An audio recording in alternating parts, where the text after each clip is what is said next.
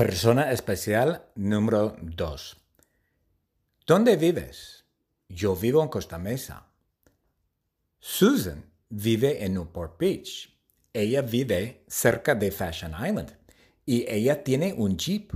Ella maneja un Jeep.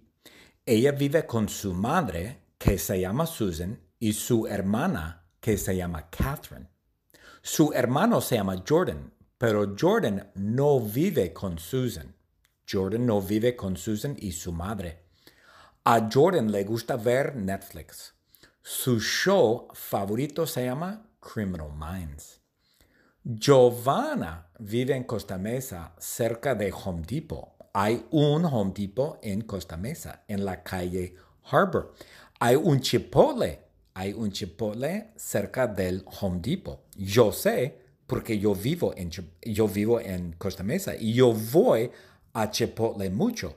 Chipotle es mi restaurante de comida de servicio rápido favorito. Giovanna vive con su padre, que se llama Jaime, y su hermano, que se llama Jaime. Giovanna vive con su madre también.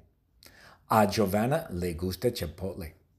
A Giovanna le gusta ver Netflix y su show favorito se llama All American. Yo nunca he visto All American.